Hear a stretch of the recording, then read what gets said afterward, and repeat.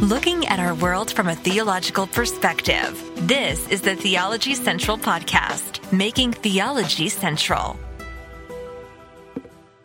Good afternoon, everyone. It is Tuesday, December the 6th, 2022. It is currently 1:51 p.m. Central Time, and I'm coming to you live from the Theology Central studio, located right here in Abilene, Texas. Now, it's almost that time.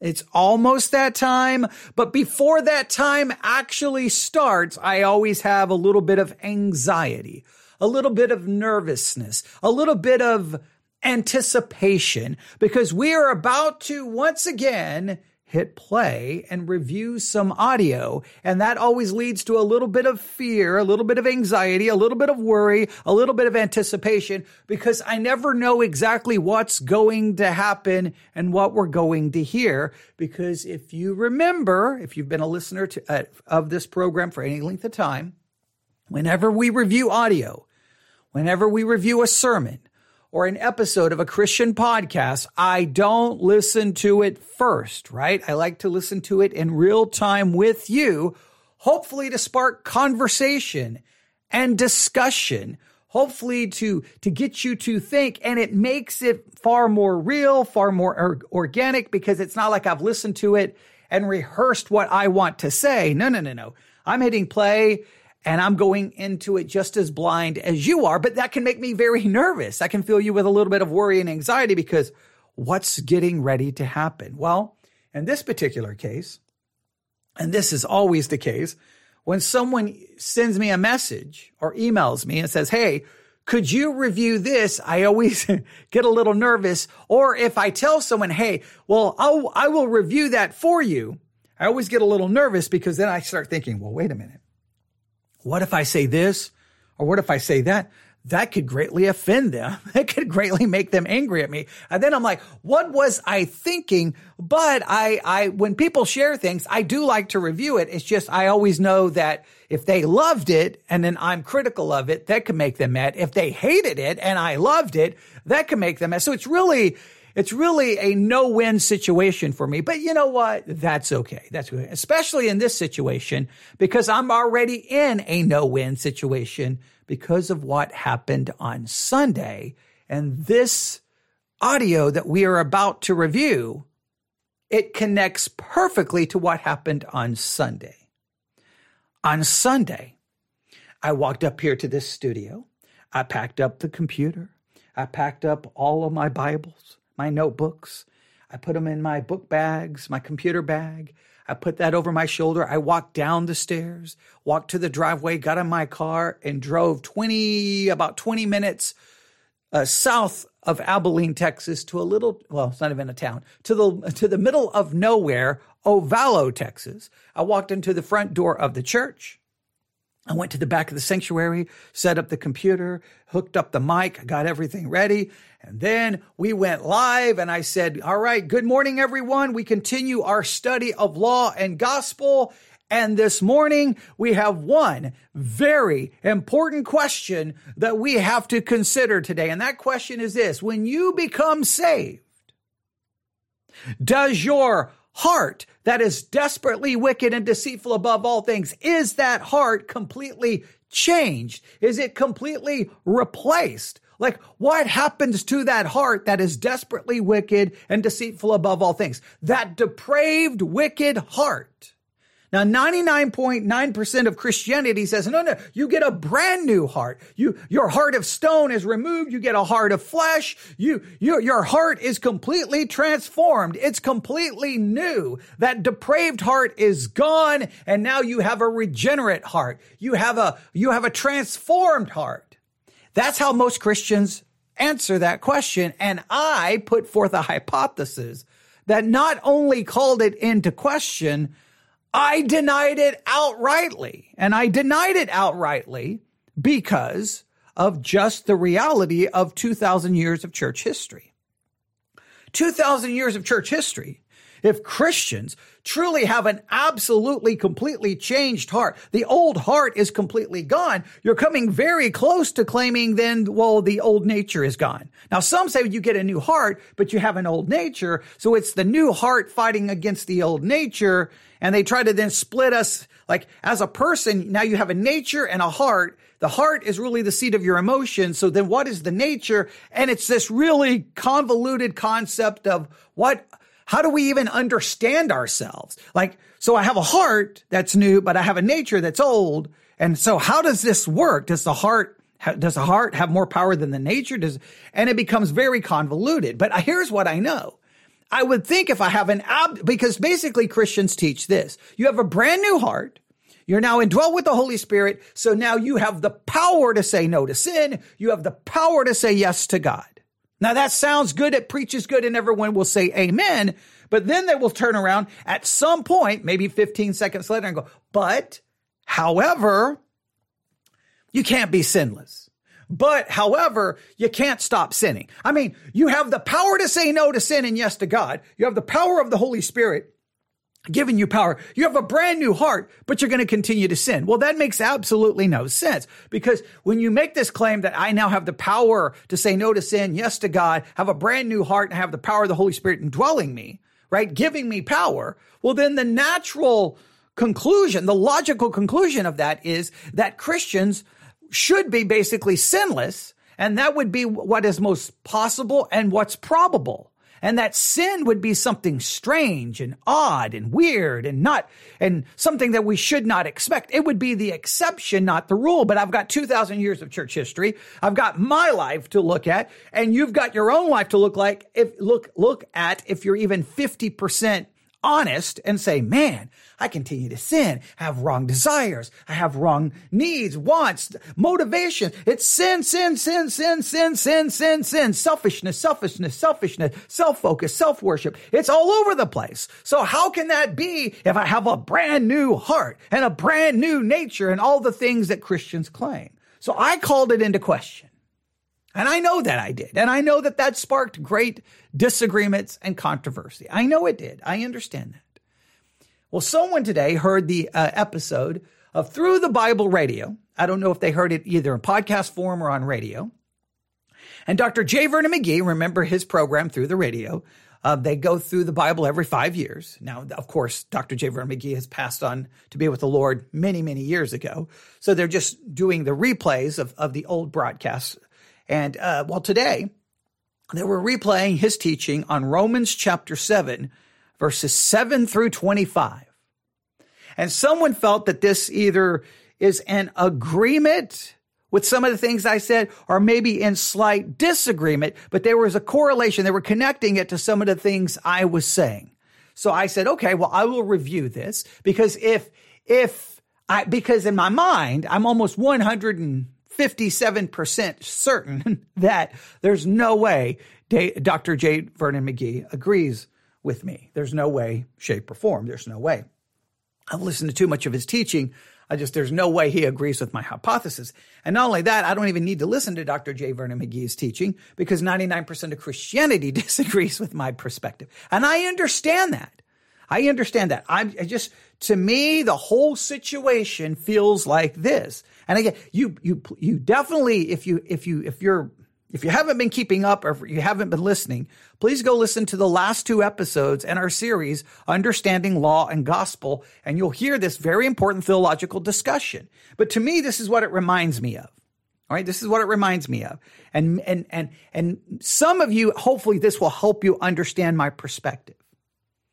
The charismatic world will run around, grab some scriptures from the Bible that seems to indicate that healing is something we should expect. Healing is something that that is guaranteed. By his stripes we are healed, and all the other verses that they will look at. And see, physical healing is something that's expected. It's something that it proves that we have the power of the Holy Spirit. All the claims they make. And they've got verses that seem to indicate it to maybe some degree, maybe to some level. I think it's a wrong interpretation, but I understand they've got their scriptures. So they go around and say healing is guaranteed. Healing is God's will. You have faith, you believe, you will be healed. And my argument always is, well, wait a minute. If that's true, let's take it to its logical conclusion. Then why does this happen? This happen? This happen? Why is nobody being healed here? And then over and over and over, I can prove to you clearly your teaching is in a complete denial of the reality that we all experience. So here's how I understand it. Yes, healing is absolutely guaranteed in the atonement. But it's for the time we enter into glory, when we have a new body. There'll be no more pain, no more sickness, no more death. All of our physical disabilities, all of our physical suffering will be over. So yes, healing is guaranteed in the atonement, but it's not yet. It's in the future when we are glorified. That's the only way I can understand it, because trying to say healing is guaranteed here in this earth, it's just ridiculous. It's not the case. Well, when Christians make all of these claims, that as a Christian now, because there's lots of claims of all the supposed power and the abilities we supposedly have as a Christian, right? Supposedly we have the Holy Spirit leading us into all truth.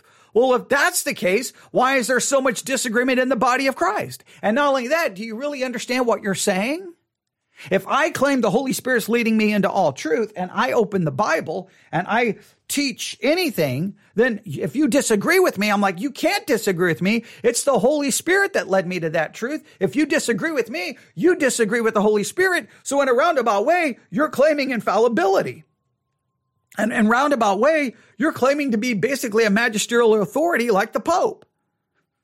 So that's a problem. That's a major problem. Why is there so much disagreement? And then everyone would be claiming that, what happens when this preacher says the Holy Spirit leads them into all truth, and they teach one interpretation on baptism? I'm claiming the Holy Spirit leads me into all truth, and I teach a completely different understanding of baptism. We both can't be right. We both can't be led by the Holy Spirit. So there's a problem with that. When Christians claim that now that because we are saved, we have the power of the Holy Spirit, and he gives us that power to say no to sin, yes to God. He gives us that power to overcome sin, and that we now have a new heart and and all these things we claim. Well, then you would expect then what would come from that? Sinless perfection, sinlessness. But what do we see? Sin, sin, sin, sin, sin, sin, sin. So wait a minute. Now, I do believe there will come a time where, guess what? We will be completely overcomers of sin, because the sin nature will be gone. There will be no more sin, and we'll be like him. But not yet. Christians make big claims, but the reality constantly denies it. So I'm the one who's always raising the hand going, well, wait a minute. If you claim this, then this should be the case. So, which gets me in a lot of trouble. So I'm pretty sure, without even listening to this, Dr. J. Vernon McGee is going to put forth a perspective that's different than mine. But I am going to review this, because if the person thinks that we're in agreement when we're not, then I want to help them see, no. I'm saying something completely different. If me and Dr. J. Vernon McGee is in agreement, I want to just sit here on the air live with you in complete amazement and wonderment, because I'm going to be shocked. And hopefully, whatever the case is, I can just clarify and help people understand my position a little bit better, because hearing my position has got to be a shock to someone's system. It has to be somewhat radical. And I understand that. I completely understand. But I want to make it very clear, because some people just get so upset with me. I want it to be true that I basically can be sinless. I want it to be true that I have now supernatural power to say yes to God and no to sin. But I just have 2,000 years of church history. Sin all throughout the Bible. And again, almost every letter of the New Testament is written to a church that's got a million problems. All they would have to say is, look, every church with a problem, just stop doing it. You have the power to stop doing it. You can be perfect. And people say, well, no, you can't be perfect. Well, if I can't be perfect, then there's a limit to the power you supposedly claim I have, which then leads to all kinds of problems. So we're going to look at this. I have no idea what's getting ready to happen. I don't even know if it's going to be connected to all of that. I don't even know if it's going to be connected to all that we did on Sunday. I'm hoping it's connected. The person who shared this felt that there was a connection. It may turn out that there is no connection, but I know this. We're reviewing audio, which always turns out to be fun. But I know my intro has gone 15 minutes. I'm very aware of that. But it needed an extended intro because I want to make sure that if this is connected to what we did on Sunday, that you understand the fuller context. And even if it's not connected, you still understand the fuller context and why we're doing this. All right, so are you ready? Here we go. Dr. J. Vernon McGee, Romans chapter 7, verses 7 through 25. Now, just for a further context, we have been working on the book of Romans now for, 4 years at Victory Baptist Church. You can find all of those sermons on the Church One app. Look, you can find our series on Romans. You should be able to find the sermons on Romans chapter 7. I would challenge you to listen to our entire exposition of Romans 7 and Romans 6, because everyone will quote those scriptures to me, many cases as either to contradict some of my positions or to maybe try to, I don't know. Sometimes people send me Romans 6 and Romans 7, and sometimes I don't understand what they're trying to claim, because sometimes it's because they haven't listened to Romans 6 or 7. In this particular case, the person is not sending this to me, has nothing to do with our series on Romans. It has everything to do with what we did on Sunday, which is fine. But for our understanding of Romans 6 and 7, you can find our study on it. But we will see. We will see. Here we go. I'm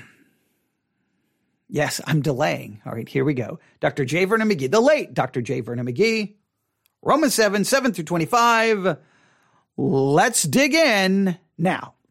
Here's Through the Bible with Dr. J. Vernon McGee. Now today, friends, we return back to this 7th chapter of Romans that a great many feel is the very key chapter to the epistle of the Romans.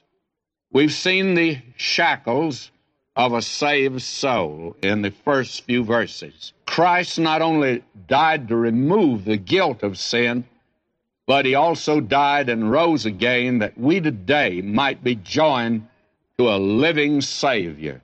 And the Christian life is for him to live that life through us. Okay, let's stop right here. We didn't make it very far. Okay. This is the never-ending struggle in 2,000 years of church history. This is a never-ending struggle in every church. This is a never-ending struggle even in the realms of theology. And it really comes down to this question: how do we live the Christian life? How do we live the Christian life? What should the Christian life look like? Now, what everyone wants to believe, and I want to believe it too, that when you become a Christian, that you're set free from the power of sin, from the bondage of sin, and now you have power. Which means we are supposed to be, what does that look like? See, that's easy to say. You can stand behind the pulpit and say, in Jesus Christ, you've been set free from the power of sin. You've been set free from the penalty of sin. You've been set free from the bondage of sin. And everybody's like, amen. And then everyone goes home and sin and sin and sin and sin and sin and sin and sin and sin. So if I'm free from the power and bondage of sin, what does that mean practically? And then another thing Christians love to say is the way the Christian life is lived is not through your effort, not through your struggle, but Christ lives in and through you. Now that, once again, everybody's like, amen. Okay, well, if the second person of the Trinity, the eternal Son of God, is living in me and through me, then what should you expect in the Christian life? You would expect sinlessness. That's not a radical expectation, right? That's not. Now, obviously it doesn't happen because people sin. Sin is the rule of the Christian life. People can say, no, it's not. The only way you can convince yourself it's not is because you have to then reduce sin to only specific big sins, mortal sins, and then you place everything else over in a venial category that you really just kind of call mistakes our struggles. You don't really want to call it sin, because if you were honest with your life, you've got sin in thought, sin in word, sin in deed, sin in desire, sin in motivation, sin in every area of your life. So it's easy to say, hey, the Christian life, how is it lived? Christ is living through you and in you. He's the one doing it. Okay, well, that's great. So what should the eternal Son of God be able to accomplish? You would seem to indicate perfection. And you say, well, no, because see, you can stop. So I can stop him. I can. So how does this work out? Let's see how Dr. J. Vernon McGee describes it. So let's back this up again. All right, here we go. Christian life is for him to live that life through us. We can't do it ourselves. We can't do it by law. The law is a ministry unto condemnation. And that's what Paul says in verse 7. Now, this directly connects to our study on law and gospel. We can't do it by law. I completely agree. The Christian life cannot be lived by law. You can give Christians every law in the book. Don't do this, do this, don't do this, do this, don't do this. It's not going to do anything for them other than condemn them. In fact, sin really, or law incites sin. It almost, it's like flames to a burning embers. It bursts into a flame. It actually incites it. It actually causes it to become more active. The more law, the more sin. That's just the way it is. It shows it. It incites it. It demonstrates it, exposes it. So I believe the Christian life cannot be lived by law. It will just only bring forth more sin. I do believe that there is great theological truth for that. So we're in agreement here. What is he going to say? But there's nothing wrong with the law. Let's understand that the problem is with us today. Now listen to his language. And I agree. There's nothing wrong with the law. The problem is us. Now here's the question. What is the problem with us today? What is the problem with a Christian today? Is it the heart? Is it the nature? And how is nature and heart separate? Is it a lack of power? What is the problem with a Christian today? Why do Christians sin? In thought, word, and deed, and action, and motivation, and desire. Continually. I'm going to read my translation here, which I do not recommend, but I'm trying to bring out the meaning. Follow along in your text.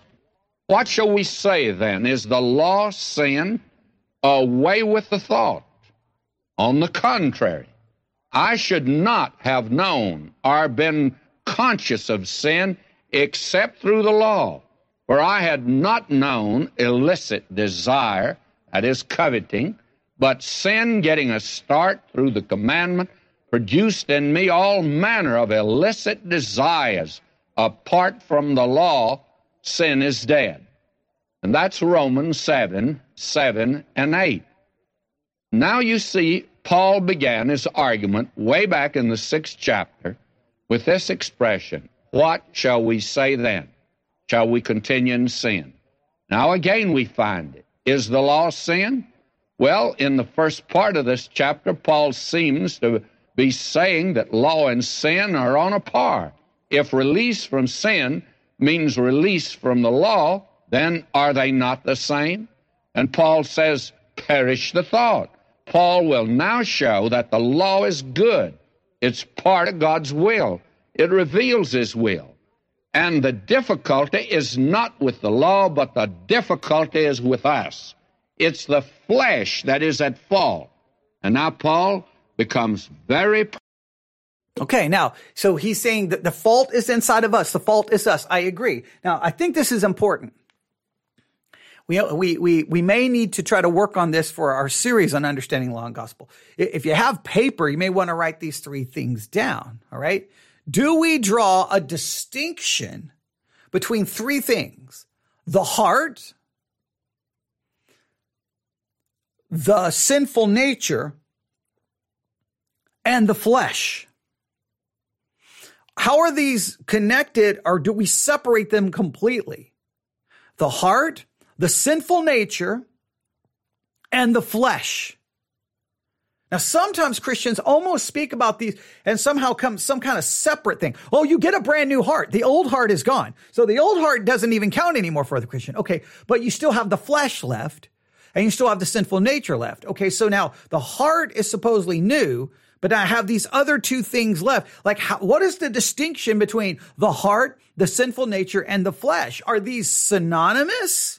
Right? Are these just different words for the same thing? Or are they completely separate things? And we're made up of, like, as a person, we've got these three things going. We got our heart, we got our sinful nature, and we got the flesh. So then which is transformed, supposedly changed, completely new in salvation?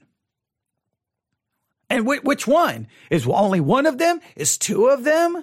Or like all three of them? Like, how do we understand this? This is a reasonable question. Personal in the remainder of this chapter. Have you noticed that he begins now in this section to use the first person pronoun? I and me and myself. And they're used 47 times in this section here in the 7th of Romans. I appears 28 times. And this is the struggle Paul had within himself. He tried to live for God in the power of his new nature. But this he found impossible. Okay, so Paul tried to live for God in the power of his new nature, but he found this impossible. So, the way I think most Christians understand it is we get a new nature, but the old nature remains. So let's make sure. So do we get a new heart or do we still have the old heart? If we get a new heart, is the new heart the new nature? So now we have the new heart / new nature, but we still have the old nature, but the old nature no longer has the old heart. So if the new heart and the new nature are the same things, then the old heart and the old nature would have to be the same thing. So if the old heart is gone, then the old nature would have to be gone. So if you make heart and nature synonymous, well, then both the old heart and the old nature would be synonymous, and the new heart and the new nature would be synonymous. So then if you're not making heart and nature synonymous, then guess what? Then what you're saying is, I had an old heart. That's gone. So I have a new heart and a new nature. So then what happened to the old nature? Like, we need a diagram just to try to make out. So how do I understand myself? I have the new nature, but even in the power of the new nature, that's not sufficient for me to live for God. So even with whatever power I get in a new nature, he's saying it's still not sufficient for me to live with God, for God. So then, if I have a new nature and I have an old nature, then how do these two work? And how are these connected to whether an old heart or a new heart? These are the questions nobody wants to ask, but I'm going to ask them. The law revealed to Paul the exceeding sinfulness of sin. The law was an x-ray of his heart. And that's what the law does. You put the law down on your life, and the Word of God is called a mirror. It's a mirror, and a mirror reveals yourself. If you've got a spot on your face, the mirror will show it to you. Now, you don't use the mirror to rub it off. And the law can't remove the spot, but it can show you the spot. But God has a place to remove it. There is a fountain filled with blood, drawn from Emmanuel's veins, and sinners plunge beneath that flood, lose all their guilty stains. Then, therefore, the law revealed the exceeding sinfulness of sin, and that's the important thing that it does. The law, therefore, was not at fault, but that old Adamic nature's the culprit. The admonition of prohibition contained in the law makes clear the weakness of the flesh. It shows that we're a sinner. And that's the reason that it's not important at all. So the Adamic nature, the nature that comes from Adam, that's the problem. So do we still have that? Do we still have it? Now, if we still have it, now this is very important. You can't say we've been delivered from the power and the bondage of sin if you mean that to refer to we're now set free from the power and bondage of the Adamic nature. Are you saying now that the power of that nature is completely broken? So if it's completely broken, then we should be sinless. But if it's still present, then, and it still controls us and it keeps us from being perfect, then we're still in bondage to it. You can't say that I'm not in bondage to it, but because of the presence of the Adamic nature, because of the old nature, I can't be perfect. Well, then still it controls me. It limits what I can and cannot do. I'm amazed at the number of mirrors that you see around you today. They're everywhere. Department stores are filled with them. They're even on the street. I found out that when we travel around, now which we do a great deal, that one of the first things that my wife will look for in a motel or hotel is the mirror. How many mirrors do they have? And whether there's a full-length mirror. And it's amazing how we all like to look in a mirror and see ourselves. Out here in California, there was a test made some time ago. I don't know just where it was, but there was a mirror that was put in a very public place. And the test was to see whether men or women looked at themselves more. That is, which one, men or women. And as far as I was concerned, they didn't need to put that up. I could have told them it was the women. But unfortunately, the test revealed it otherwise. There were more men that looked in the mirror than there were women. And believe me, I think that test ought to be run over again, because that just doesn't sound right to me, but nevertheless, I accept it. We all like to see ourselves. We like to look in the mirror, except one mirror, and that's the Word of God. You know why? It reveals us as sinners, and that's what the law does, that we are horrible, lost, awful sinners. Now notice verse 9. Paul says, "For I was alive without the law once, but when the commandment came, sin revived and I died." You see, it's a ministry of condemnation. The law condemns us, and it can't do anything else but condemn us. Now notice verse 10. "And the commandment which was ordained to life I found to be unto death." This is the tragedy of any person who seeks to live by the law. It doesn't lead him to life. Now, it's true that God said of the law, "This do, and thou shalt live," in Leviticus 18:5, but the doing of it proved to be difficult. The fault wasn't in the law. The doing of it did not prove to be difficult. The doing of it proved to be impossible. The doing of it proved to be impossible. All right? Because the law demands perfect, personal, exact, entire, and perpetual obedience, which human beings are incapable of accomplishing, whether saved or unsaved. Therefore, the law always condemns. That's why we cannot, the law is not what will advance us in our Christian life. It will only condemn us. It can show us it can show us our failure. It can show us our shortcomings, but so much of the Christian life is always lived by a law in the evangelical world. Do this, do this, do this, do this, do this, do this, do this, do this, do this, do this, don't do this, don't do this, do this. And it's about 1 million rules and regulations. And all it does is condemn, discourage, depress. It just leaves you broken because you can't keep God's law. You cannot, because it demands perfect obedience. It was in the one who thought the law would bring life and power. It did neither. It merely revealed the weakness, the inability, and the sin of the individual. It's a ministration of condemnation and a ministration of death, if you please. You see, Paul put it in another epistle in Galatians. He said if there'd been a law given that could have given life, then God would have given it. But you see, life doesn't come by the law, and living doesn't come by the law. Now let me use this illustration. A new car can be a very good thing, but in the hands of an inexperienced or an incapable driver, it can become a menace, and it can become a danger. It actually can become a death-dealing instrument. Now, the fault's not with the automobile, the fault's with the driver. And the problem today is with man. Man is the one that's at fault. He's the culprit. Right now, there's been a great deal of discussion about gun control.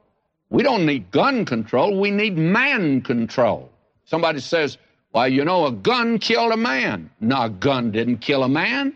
All you can do with a gun's pull a trigger. If you point it at a man, it'll kill him, but you got to have somebody there pulling the trigger, and that's the fellow that does the killing, and that's man. That's Right. Okay. Whenever Christians talk about guns, I'm always baffled. They always talk about guns, but they always talk about guns in the absence of a understanding of the doctrine of total depravity.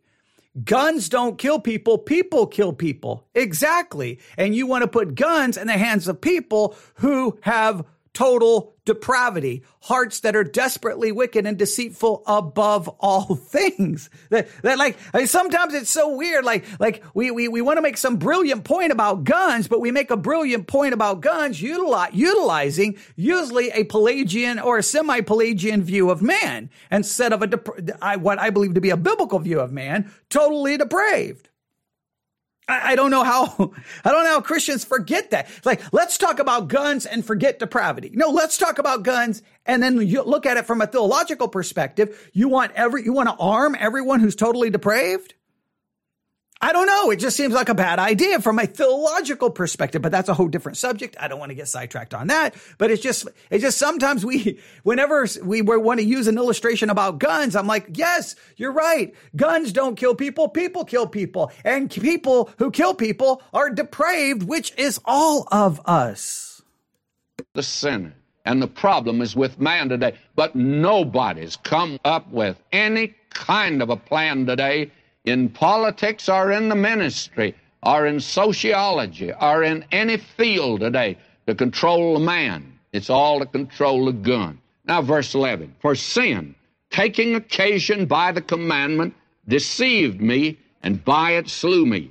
In other words, sin is personified again here and is a tempter. Sin tempts every man outside the Garden of Eden relative to himself and God. Satan made man believe in the Garden of Eden that God could not be trusted and that man was able to become God apart from God. Sin is like a Pied Piper today. It leads the children of men into believing that they can keep the law and that God is not needed. This is the false trail that he's been talking about that leads to death. It was ordained to life, Paul says, and he found that it led him to death. He says, I found it led me to death. Sin at last will kill, for the law did bring a knowledge of sin, and man is without excuse. And the difficulty, again, is not with the law, but it's with man. Therefore, Paul can say in verse 12, wherefore the law is holy, the commandment holy and just and good. And this is important for us to see. The problem is a human problem. Man is the X in the equation of life. He's the uncertain one. He's the one that cannot be trusted. Now notice verse 13. Was then that which is good made death unto me? God forbid, but sin that it might appear sin worketh death in me by that which is good, that sin by the commandment might become exceeding sinful. Now, this is a strange paradox. Is it a perversion of a good thing? Well, the commandment was totally incapable of communicating life. Man must have recourse to help from the outside because the commandment intensified the awfulness of sin. Now, verse 14, for we know that the law is spiritual, but I'm carnal, sold under sin. This is Paul's statement, and you can begin here now this personal struggle of the Apostle Paul. And notice the we and the I here. We know. This was the general agreement among believers. The law is spiritual in the sense that it was given by the Holy Spirit, and it's part of the Word of God. In other words, that is an expression in Scripture. For instance, in 1 Corinthians 10:4, the rock is called spiritual. For obviously the reference is that it was produced by the Holy Spirit. Israel in the wilderness had spiritual meat and spiritual drink in this sense. That is, the Spirit of God provided it. But now Paul says, but I'm carnal. That means I'm of the flesh, and the flesh is weak. And the word here is sarkonos. It does not mean just the meat on the bones of the body. This is neutral. This body of ours, it can be used for that which is good or bad. It's like the automobile or the gun we referred to. It's this old human mind and the spirit and the nature which occupies and uses the flesh, so that actually the flesh itself is contaminated with sin. For example, look upon the face of a baby. Then look at that same face 50 years later. Sin is written in indelible lines upon the surface of the body. The flesh is inert. It has no capabilities or possibilities towards God. Let's just make sure we 100% dogmatically claim and make sure we make this clear. That little baby, the nature is totally depraved. The sin is already there. 50 years later, that sin may be seen on the scars of their face or seen on their face, may be more evident, but the depravity is inside. The depravity is inside of us. The external evidences of that sin only are proof of what was inside. All of our problems comes from inside of us. So that baby is totally depraved. Not some like it was innocent and then it caught. No, the reason we sin, all right, let me state it this way. We're not sinners because we sin, but we sin because of what we are. We are sinners. It's in our nature.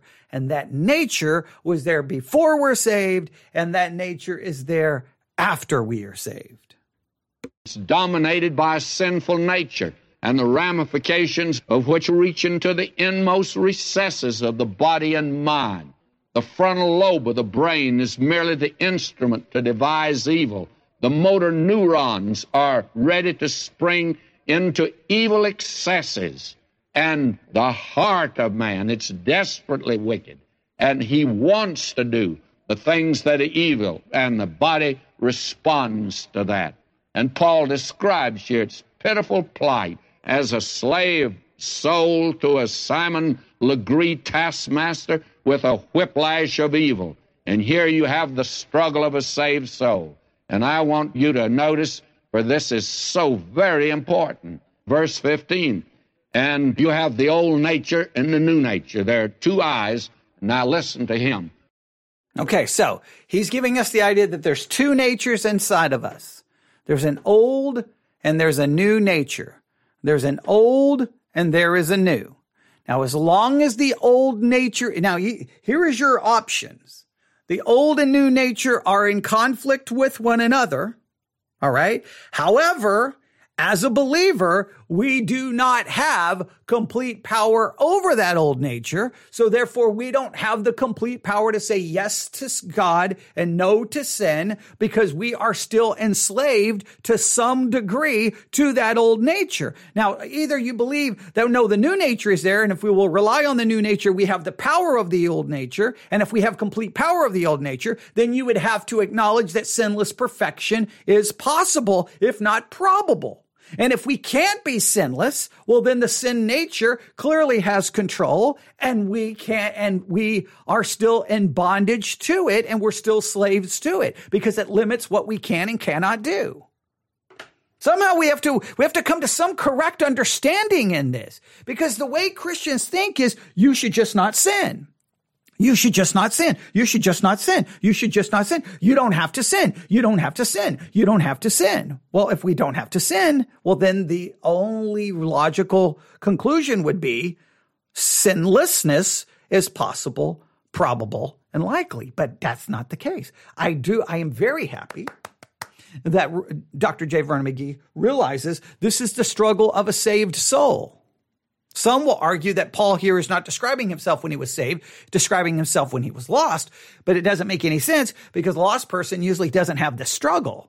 But it demonstrates that a saved person's life will be a perpetual, never-ending struggle that for the most part, we will fail and fall short. I want to make sure you hear this. The Christian life, a biblical understanding of the Christian life is it will be a never-ending, perpetual struggle in which we will continually fail, fall short, and sin.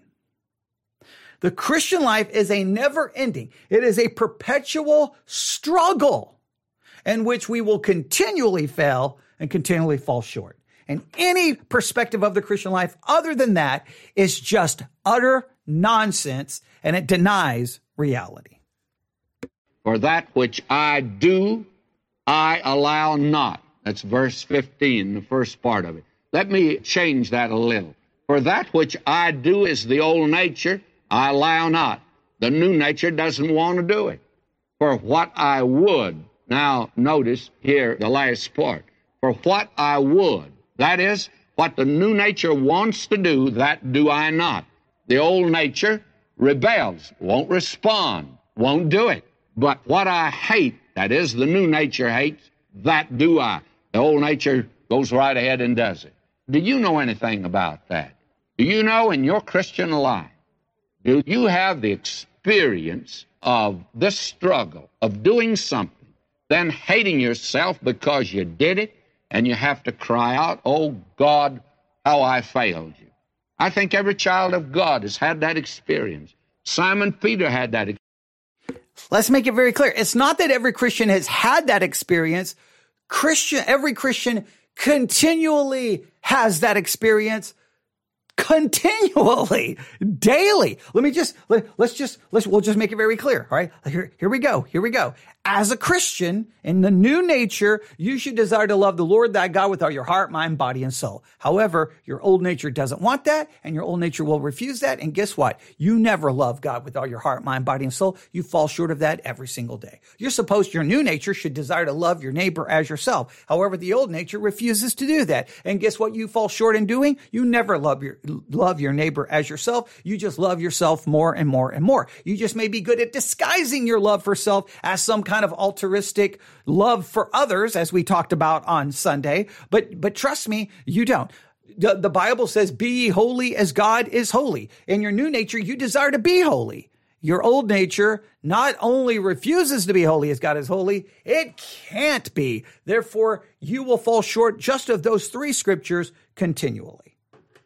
24/7. Experience. Paul had that experience, and this is his experience he's talking about here. And there apparently were three periods in the life of the Apostle Paul. There was that period when he was a proud Pharisee under the Mosaic system, but kidding himself because he was bringing the sacrifices and doing these little things that he thought would make him right with God, but the law was condemning him all the time. But he's a proud Pharisee, ignoring that. Then there came the day in his experience when he met Christ on the Damascus Road. And now this proud young Pharisee turns to Christ as his Savior. But he still feels that he can live the Christian life. And that new nature said, I'm now going to live for God. And he fell on his face. And that was the struggle, and that was the failure. I do not know. And I completely agree with that. I think anyone who's saved, that new nature is like, I'm going to do this. I'm going to live for Christ. I'm going to do this. I can do this. I'm going to do it. And you'll get all the Christians around you saying, you have the power. You can. But if you're even remotely honest with yourself, you're going to say, well, wait a minute. I keep falling short and I keep falling short. I keep falling short. I keep falling short. I keep falling short. There's got to be a problem. The sad part, all the Christians around you will be like, no, there's no problem. You have the power. You've been set free. You have a new heart. You can do it. And you're like, well, wait a minute. I still struggle. It's amazing how all the other Christians seem to be okay with their struggle or deny their struggle or act like that they've got it all together. But if they were halfway honest with themselves, they'd be like, wait a minute. I can't judge my Christianity based off what I do, because what I do is never adequate, always falls short. So then you convince yourself, well, as long as you show something, well, now you're just playing games. What you should do is constantly judge yourself according to God's standard, which is perfect, personal, exact, entire, and perpetual obedience. Should make you realize I've got a problem here because I keep falling short. All right. Now, I'm going to back this up just a little bit. All right, let's let him continue. And that was the struggle, and that was the failure. I do not know how long that lasted, probably not long, but he went through that period. Then there came the day, and we shall see here, there was a victory, only he didn't win it, but Christ did. And he learned that it was, again, a matter of yielding. Oh, here we go. Oh, boy. Okay. See, he struggled just for a short period of time. And then he found the victory. And how did he find the victory? He yielded. So, according to J. Vernon McGee, this struggle is only supposed to be a short period of time, I guess, in the Christian life. I guess it's only a short.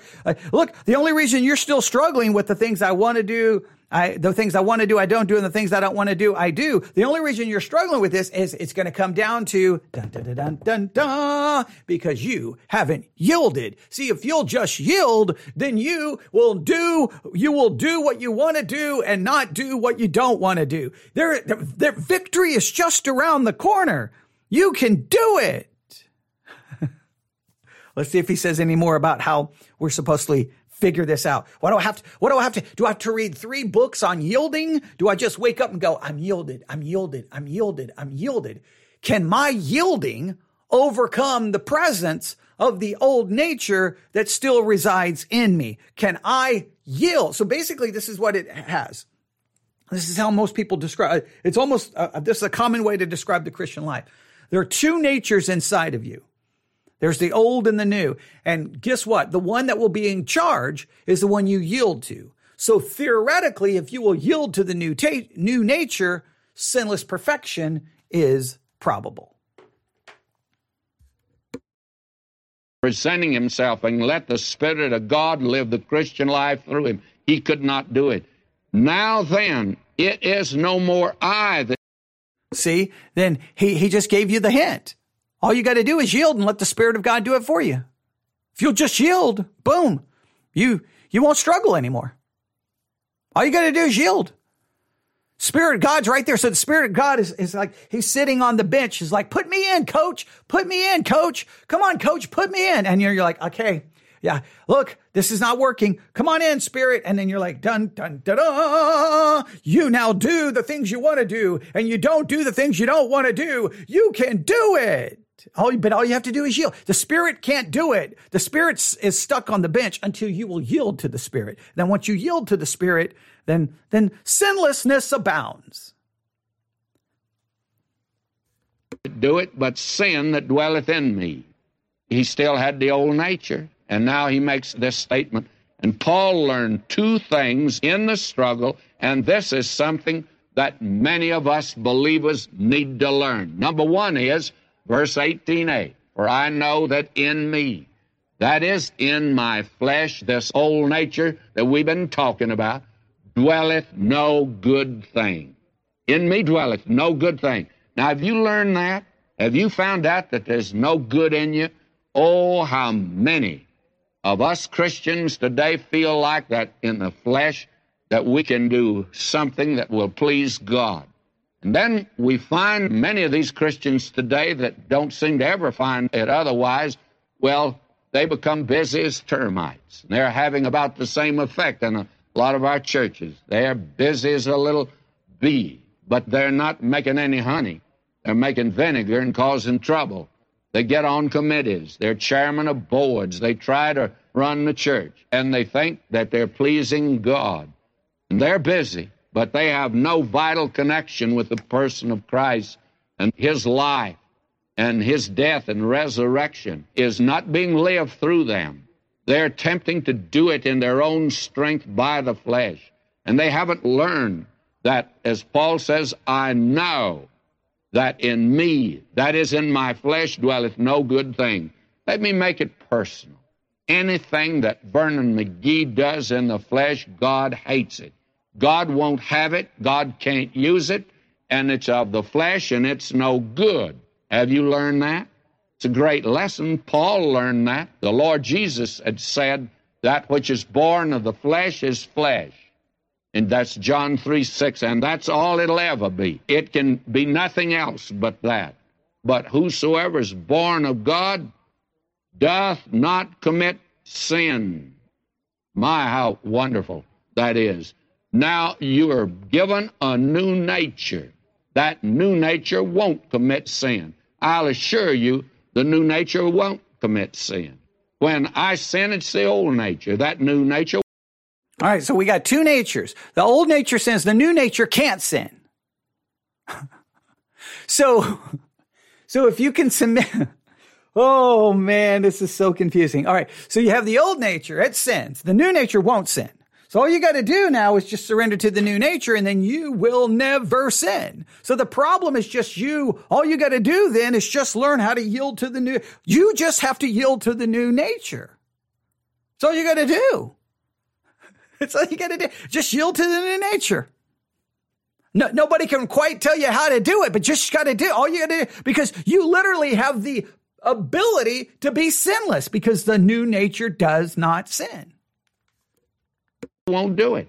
That new nature just hates sin. That new nature at night won't let me sleep, and it says, look, you're wrong. You got to make it right. Is that the way it does for you? And now Paul found out something else that's very important here for us to learn. He says in verse 18 now, for I know that in me, that is in my flesh, dwelleth no good thing. For the will is present with me, but how to perform that which is good, I find not.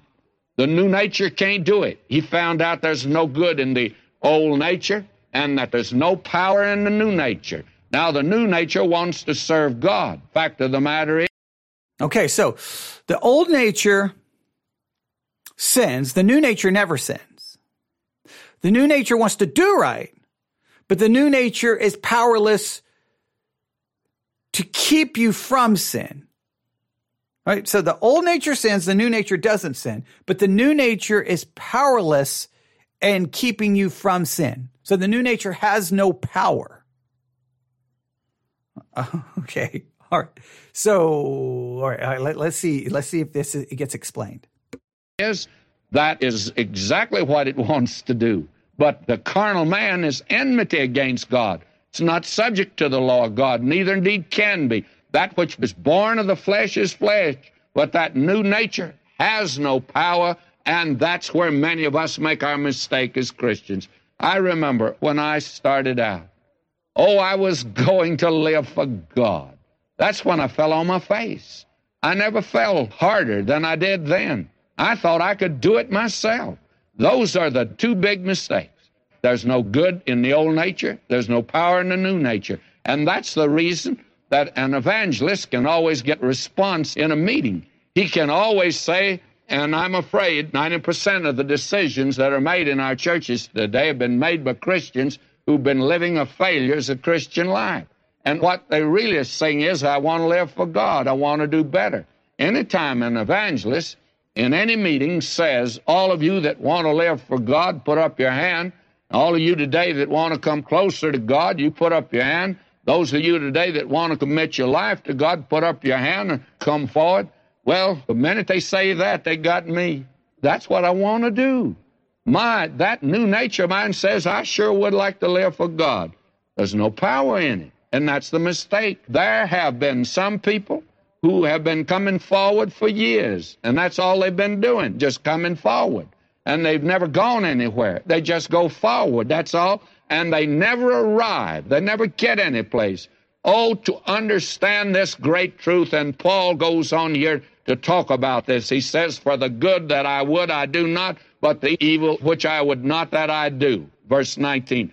You know anything about that? Verse 20. Now if I do that I would not, it's no more I that do it, but sin that dwelleth in me. Verse 20. It's that old nature that's causing us trouble. Then Paul says, I find then a law that when I would do good, evil is present with me, verse 21. And I'll be honest with you, any time that you want to do good and you're tempting to serve God in the Spirit, have you discovered the old nature is right there to bring evil? An evil thought will come into your mind. For I delight in the law of God after the inward man, Paul says, but the new nature, I see another law in my members, warring against the law of my mind and bringing me, that is my new nature, into captivity to the law of sin, which is in my members. And you don't get rid of the old nature when you're saved, and yet no power's in the new nature, and it causes the child of God who is honest to cry out, O wretched man that I am, who shall deliver me from the power of this death? That's verse 24. This is Paul's experience as a believer. This is not an unsaved man that's saying, O wretched man that I am. This is a saved man. And he says, O wretched man that I am, who's going to deliver me? He's helpless. He's got his shoulders pinned to the floor. He's been wrestled down. He's like old Jacob. He's crippled. And now there is a way. Will you listen? And we'll have to wait until next time to deal with it. But listen to this, verse 25. I thank God through Jesus Christ our Lord. So then with the mind, I myself serve the law of God, but with the flesh, the law of sin. And if you try and follow the law and live that way, my friends, it leads to sin and death.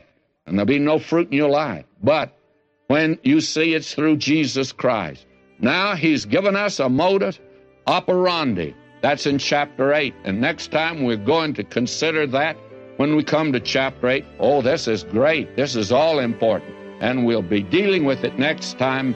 I hope you'll be with us. And until then, may God richly bless you, my beloved. Okay, so we have an old nature, and the new nature has no power. So what we have to do, I guess the answer is, if I will yield to God and I will yield to the Spirit, I get the power. Please note, I don't know why no one ever acknowledges how this chapter ends. I thank God through Jesus Christ our Lord. So then with my mind, I serve the law of God, but with the flesh, I serve the law of sin. Paul does not end this with some great I figured it out. No, he ends this with an acknowledgement of the reality of the Christian life. There's going to be a part of you, the mind, the new nature that serves the law of God, but in your flesh, you're going to continue to serve the law of sin. Sin will continually be a part of your Christian life. You're going to fail, you're going to fail, and you're going to fail. And then I love the next chapter. There is therefore now no condemnation to them which are in Christ Jesus.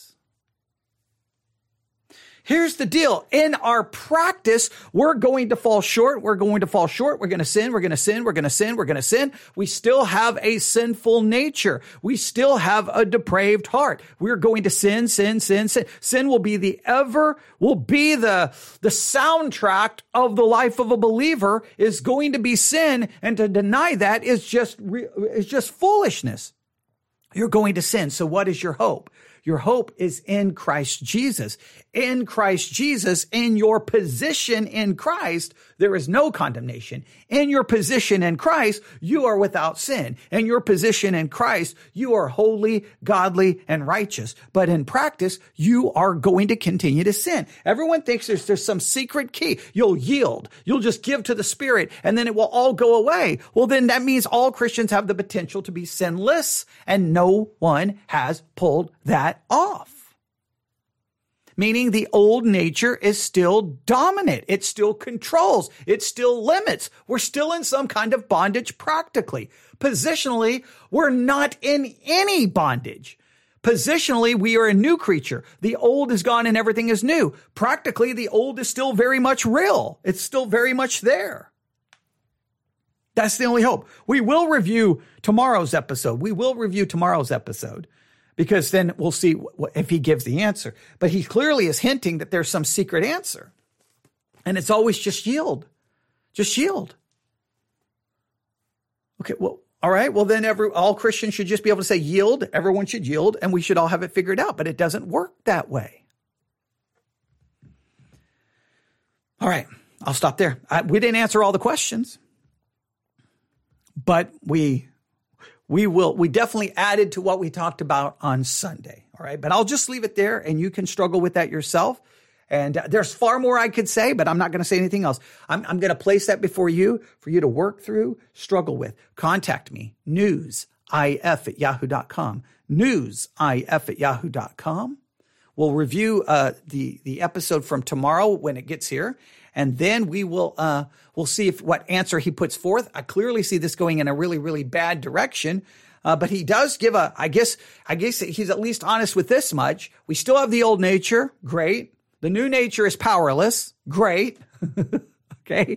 But he still seems to say that there's some hope. If we'll just give up, Christ will live the Christian life through us. And then I guess then we become sinless. But he wouldn't say that we become sinless. So then I don't know. Christ living in me. No, Christ lives. Think about this way. I live my life. Christ liveth in me in this sense that I'm in Christ. And so my life is in Christ. And so my life has in my position, guess what's accounted to me? His obedience, his righteousness. So I live my life in him, and all of that is true positionally. But in practice, the law of sin is right there in my flesh. I'm going to continue to serve it. I'm going to continue to sin. That's the only way to understand this is the distinction between our position and our practice. There's no secret in our practice that's going to just cause us that gives us the power to do what Christians claim we have the power to do, because clearly it doesn't exist. All right. I feel like there's about 2 more hours of things we need to say, but we will talk about them more tomorrow. For now, you can contact me, newsif@yahoo.com, newsif@yahoo.com. All right. Thanks for listening. Everyone have a great day. God bless.